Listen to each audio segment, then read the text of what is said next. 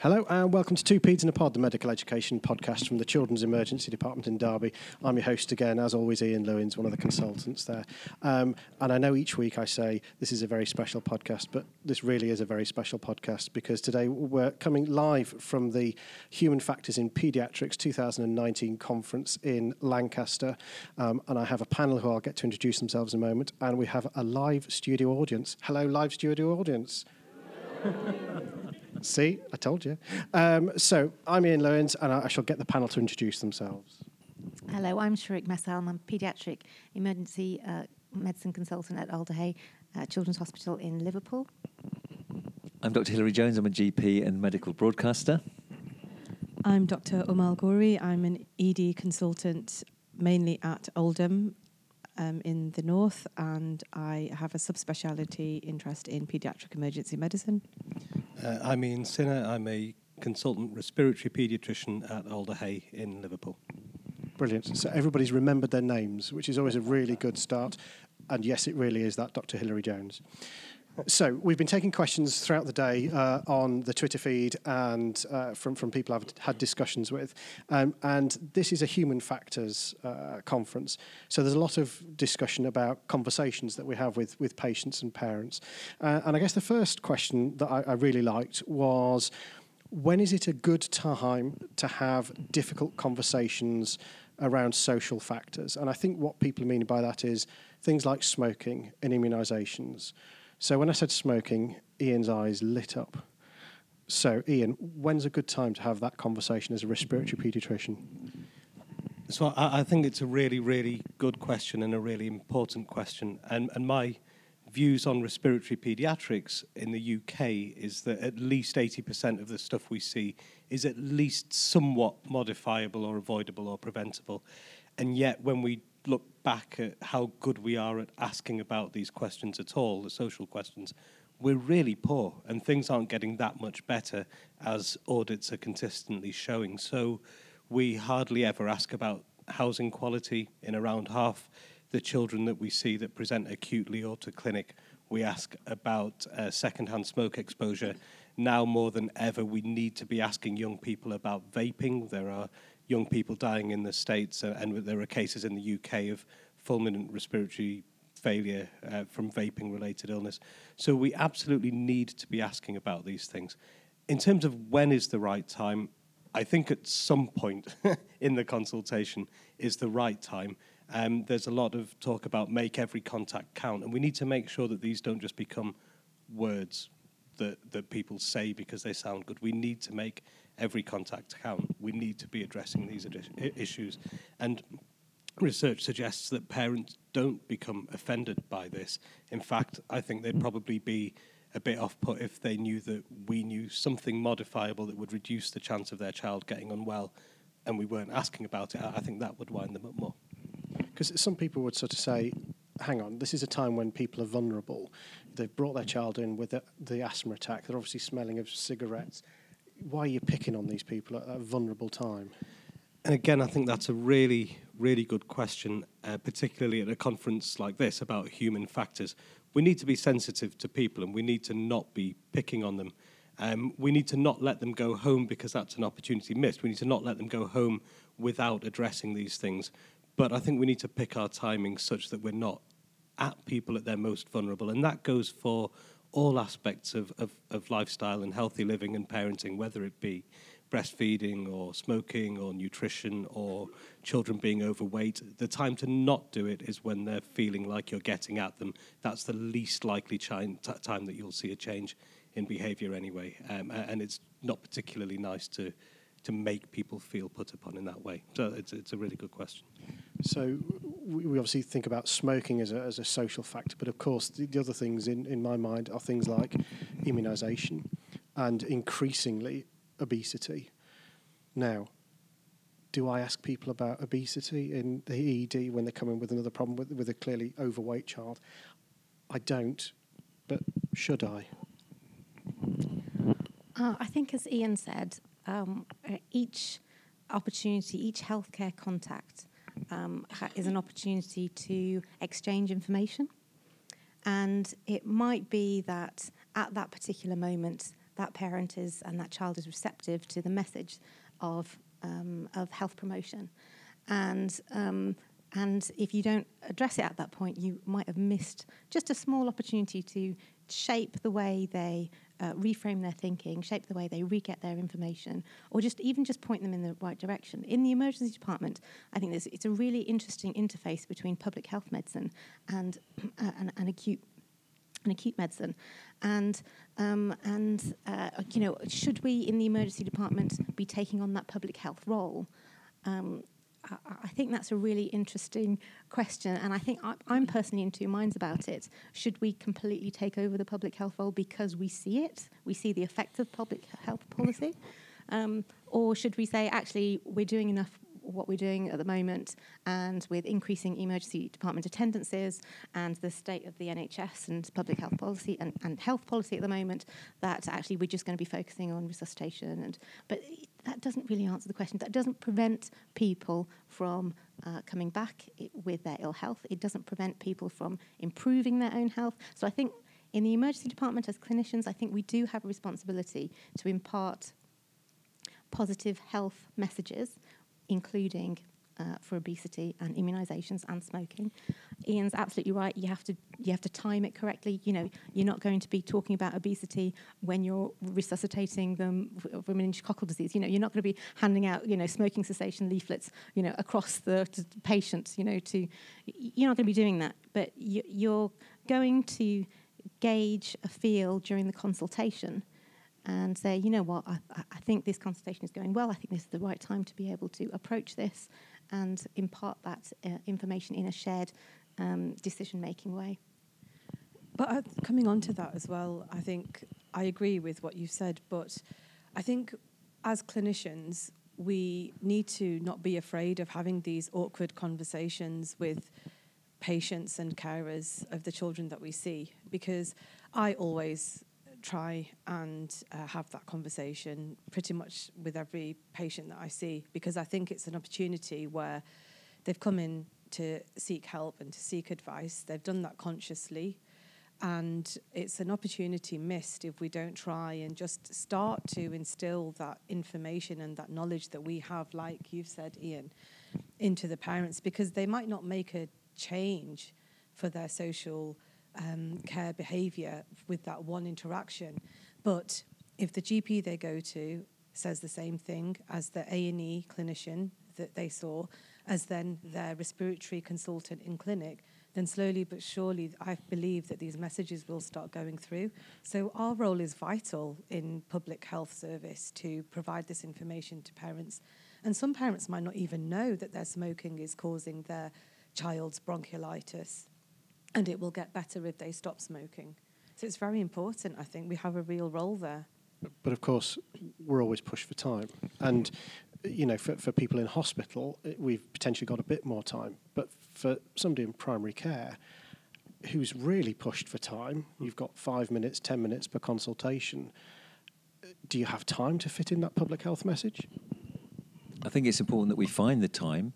Listening to what you guys are saying, I think it is an important opportunity to grasp when you've got them there. Remember that if you've had a successful outcome from your treatment in the emergency department, then they kind of owe you a favour. They're listening to you. You've got a captive audience there who are saying, whether they say it vocally or not, they want to thank you. So it's a great opportunity to say, oh, look, by the way, I really need to tell you this, and there's a way of doing it. Not everyone's the same. The approach has to be different and tailored to that individual. But I think you have an opportunity. It doesn't take long to say that obesity or this smoking does contribute, as you said, to your child's illness. I think it's a really opportune time to say it briefly and nicely and politely with their interests at heart when they're captive, because they're saying, thanks, you've looked after my child. So that's one thing. And in general practice, we're pushed for time. But if we don't address these issues, we're condoning what people are increasingly beginning to see as normal, being overweight or obese. And of course, it's not. It might be the normal, what you see, but actually it's not a healthy normal. And we have to be much more direct in changing conceptions about the dangers of being overweight and obese.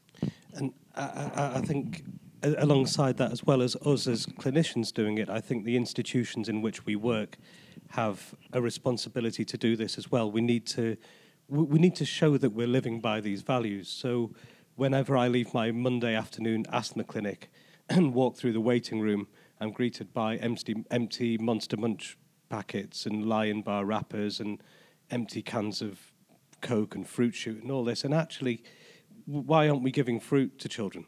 Why aren't we just dishing out fruit in the clinic? Why aren't we making it important to ask about exercise and nutrition and smoking and mental well-being?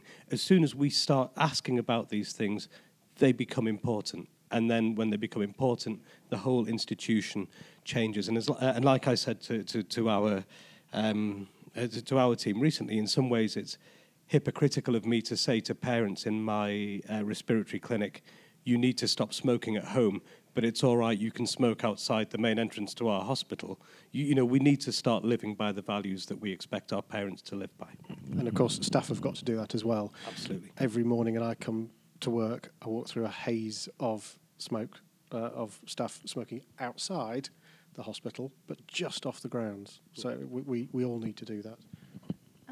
I think it's really important to put the message to the parents in a personal way and a way that they can understand, because there are, you know, for example, the cigarette packets, you know, they have those bold, you know, smoking kills, but yet people are still smoking. You know, they don't think it relates to them, and they don't think it relates to their health or their children's health. So trying to frame the conversation that you have with them, and I think this is what you touched on earlier, is that you make it personal to them. And I remember one consultation where I said to a parent, I said, if you stop smoking, you will save enough money to take your family to Disneyland. And it was like a light switch kind of when you went, oh, yeah. And in that way, kind of reframing it to their circumstance and to their situation, you know, and by the way, his kids were in the room. So, you know, kind of saying that to them, the opportunity that they could have a really nice family holiday if he put this money away was really interesting to see that. And instead of saying, you know, it's not good for your health, it's not good, they've heard those messages before, and for some reason they're not listening to them.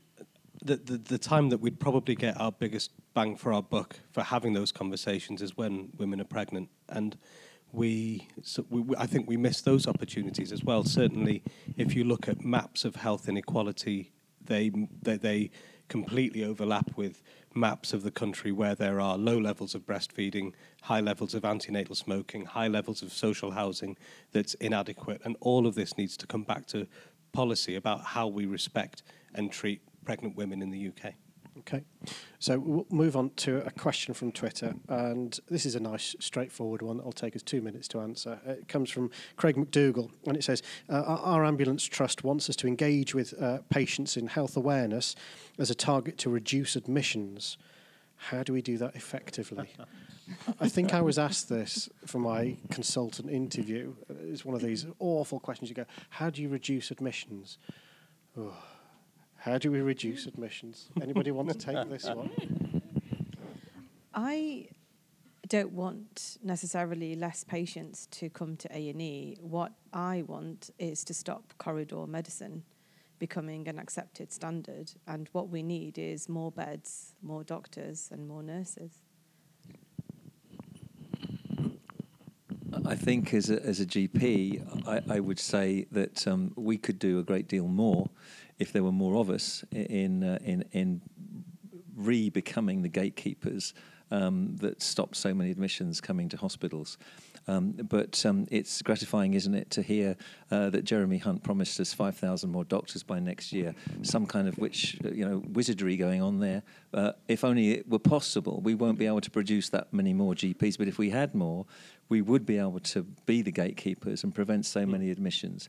But where are these resources coming from? And that's got to be a political process where governments take this far more seriously.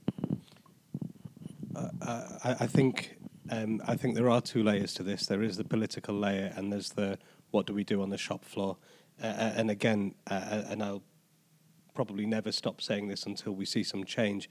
The best way to get this sorted, both for paediatrics and adult medicine, is to focus on the early years. We know that the patients who are being admitted with COPD this winter and blocking up your corridors and your beds are people whose mums lived in poor conditions 50, 60 years ago.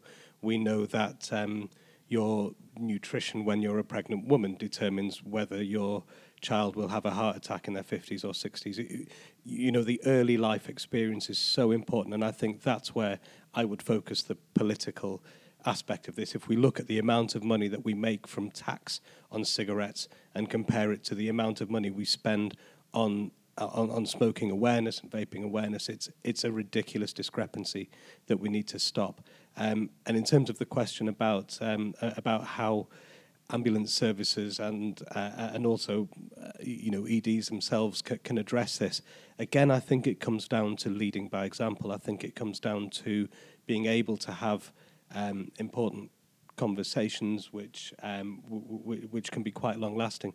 But the paramedic profession is really well respected across the country, and rightly so. And people will listen to paramedics because people see paramedics as being frontline heroes. And I think there's a real voice in that profession that I, for one, would be really supporting and advocating in this.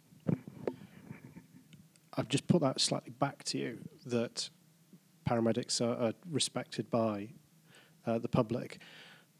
Are they always respected by doctors, though?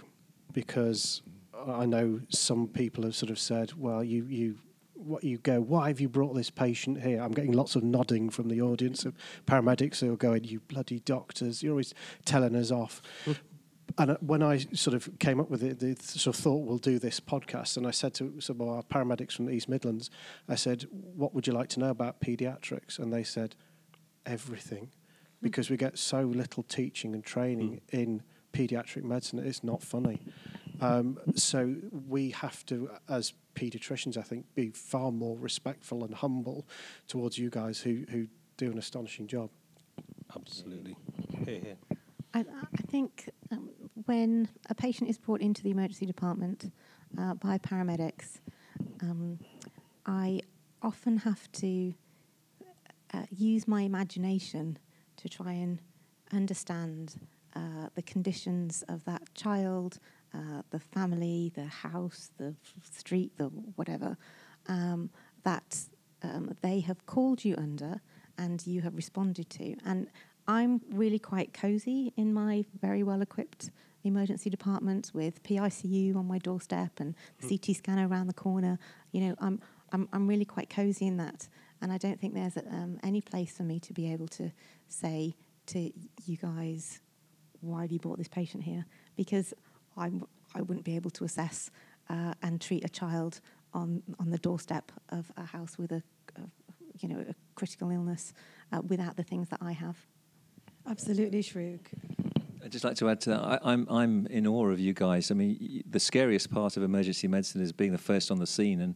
And recently, I've had the privilege to fly with the London Air Ambulance a couple of times, and spend a weekend on duty with the East Midlands Ambulance. And in both situations, one where we landed on the M25 for a car accident where they were carrying out ITU basically on the road. Doing open heart surgery on the road.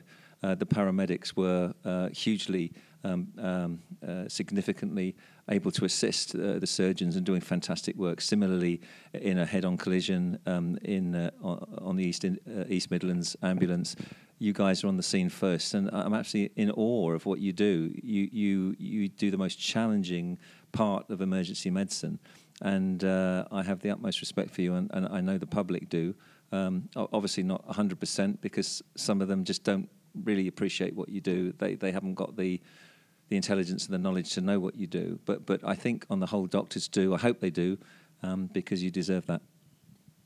And I think there has to be mutual respect for all health professionals. And I think we should always remember that we work together as part of a bigger, wider team.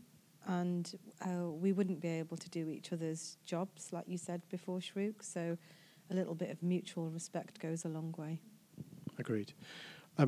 a further question that we've had, which again revolves around discussion and conversation and how we communicate with each other, was around scoring systems, something that one of the previous talkers, Damien Rowland, is very keen and interested on. And a question came to say, well, why is there no national early warning system for children? Why is there one for adults but not for children? Why don't we sort of all speak the same language in, say, primary care, pre-hospital and hospital? What are the problems with that and what are the barriers to that? I think as Damien was showing in his talk that children are a mixed bunch, and one score might not necessarily work for that entire group of children. So whereas adults tend to be more homogenous, I guess, in their physiology, children necessarily aren't. So having one score for a 1-day-old baby going all the way to the top to a 15-year-old child is going to be difficult. It's going to be challenging, and as with everything, the evidence has to be there to prove safety of using this type of score. And then I think I would also add some caution in saying that if we're so reliant on a number, I think as Damien said in his talk, then we take away that critical element of thinking, and I'd be cautious in rolling this out without enough evidence and the caveats of you really do need to do some thinking as well if you're applying this score. But I guess some people would say, well, okay, we've got GCS for conscious level, and everybody kind of knows what that means, and we know that as it changes, why don't we have something for children that we can use, that the GP could use and say, this child's got a POPS of 7 and I'm concerned. Paramedics pick them up and they've got a POPS of 8, and by the time they get to us, they've now got a POPS of 5. Are there any problems or worries with that at all? I worry about scores in general. I think scores never encapsulate, and I mean literally never encapsulate, the diversity of health and ill health that we see. But I do think they've got their place. They're a little bit like flowcharts and all these things. They've got their place. I guess the worry would be that there's always a short-termism when it comes to change in medicine. And just rolling out a score, and I know Damien isn't here, but I'm sure other people have heard Damien say this, it's not really the score that makes a difference. It's what comes with the score. It's the education of people around sick children. It's the better communication and linkage between people. I think an example of where I think scores can become a little bit of a hindrance is when people feel obliged to phone because of a score without necessarily thinking through what it is that they are worried about, and we lose the ability potentially to bring in all these important things like nursing experience, paramedic intuition, parental intuition. We sometimes run the risk of not incorporating them into a numerical figure that as a one-off probably doesn't mean anything, as a trend might be quite useful. And a scoring system is only as good as the person that's using the scoring system. And I've noticed throughout my career that they are used incorrectly for justification as well. So you have to be very careful that if you are using a scoring system to guide a management plan, then you understand the parameters in which that was validated. So, for example, you've mentioned GCS. Well, that's actually only validated for head injuries. But how many times have you heard of GCS for a patient that's had a seizure, or a patient that's drunk, or a patient that hasn't had any sort of injury? Similarly, in adults, we use a CURB score. So patients with pneumonia, for example, there's a CURB 65 score, which is actually validated for inpatient mortality once the patient has already been in hospital, but it's used as an admission tool incorrectly. So we have to be very, very careful with scoring systems. There isn't a one-size-fits-all human, so there isn't a one-size-fits-all scoring system either. How about for primary care? Are they useful? There was one slide that was shown today, and just one line that summed it up for me, and it was use scoring systems and personal experience and intuition, but check both. And I thought that was really telling, and the same applies to primary care. The benefit we have in primary care, sometimes over what you have is the opportunity to see our patients again and again. On the whole, you have a sort of one-off opportunity, but there's nothing to stop me saying, I'm a bit worried about that little boy this morning. I'll see him again this afternoon or tomorrow. Unfortunately, that doesn't happen very much because it's difficult to get one appointment every 3 weeks as opposed to 2 in a day. But in an ideal world, if we had more GPs, we could do that. It's looking at the evolution of things, which you often don't have the luxury of having. So the same thing applies to primary care. Fine. Last question then, and again, this is from the audience, and it's a lovely, nice, straightforward one. Are kids treated equally to adults? Do they get the same as... some shaking of heads. Why are you laughing then, Ian? Why are kids not treated? So this question has come up in various guises over the last few weeks. We've been thinking a lot in our hospital about social determinants of health and wider determinants of health. And a few weeks ago, one of our public health guys said, when I present about UK data abroad, people ask me why we hate children in the UK. And it's a similar kind of thing. When we talk about guidelines for adults, exercise for adults and things, there's a whole driving thing. Children are often seen as a bit of an afterthought. So I would say, policy level, yes, children are seen as different and sometimes are seen as a political tool and other times seen as a bit of an inconvenience. And I think at hospital level it's the same. Quite often people will tell me, not all district general hospitals, some are amazing, but in some district general hospitals there is a perception that the paediatric services are a little bit of a drain rather than an asset to be revered. And obviously in Alder Hey we're very lucky that we don't see adults, thank God. I do. I see adults, and children are treated very differently to adults, I believe. I think we do our best, but there are many challenges that we face on a day-to-day basis, but then higher on the political level, like Ian's saying as well. Some things I think are neglected. I do think that children are disadvantaged in this country because of policy. I think the definition of childhood policy was changed by the government, and that has actually to the detriment of lots and lots of children across the country, particularly in the northwest. We have really high rates of childhood poverty up here, and I think that's quite disgraceful, actually. And there's an even bigger postcode lottery with paediatric care, which is appalling. Yeah. And also single parent families are even more disadvantaged in any group. And I think if you are a child in a single parent family, not only are you more likely to be living in poverty, but can you imagine your healthcare outcomes in that situation? So yes, children are treated massively differently to adults. And I can understand. I mean, so I guess again your question works at two levels. Does the government treat children differently? Absolutely, yes.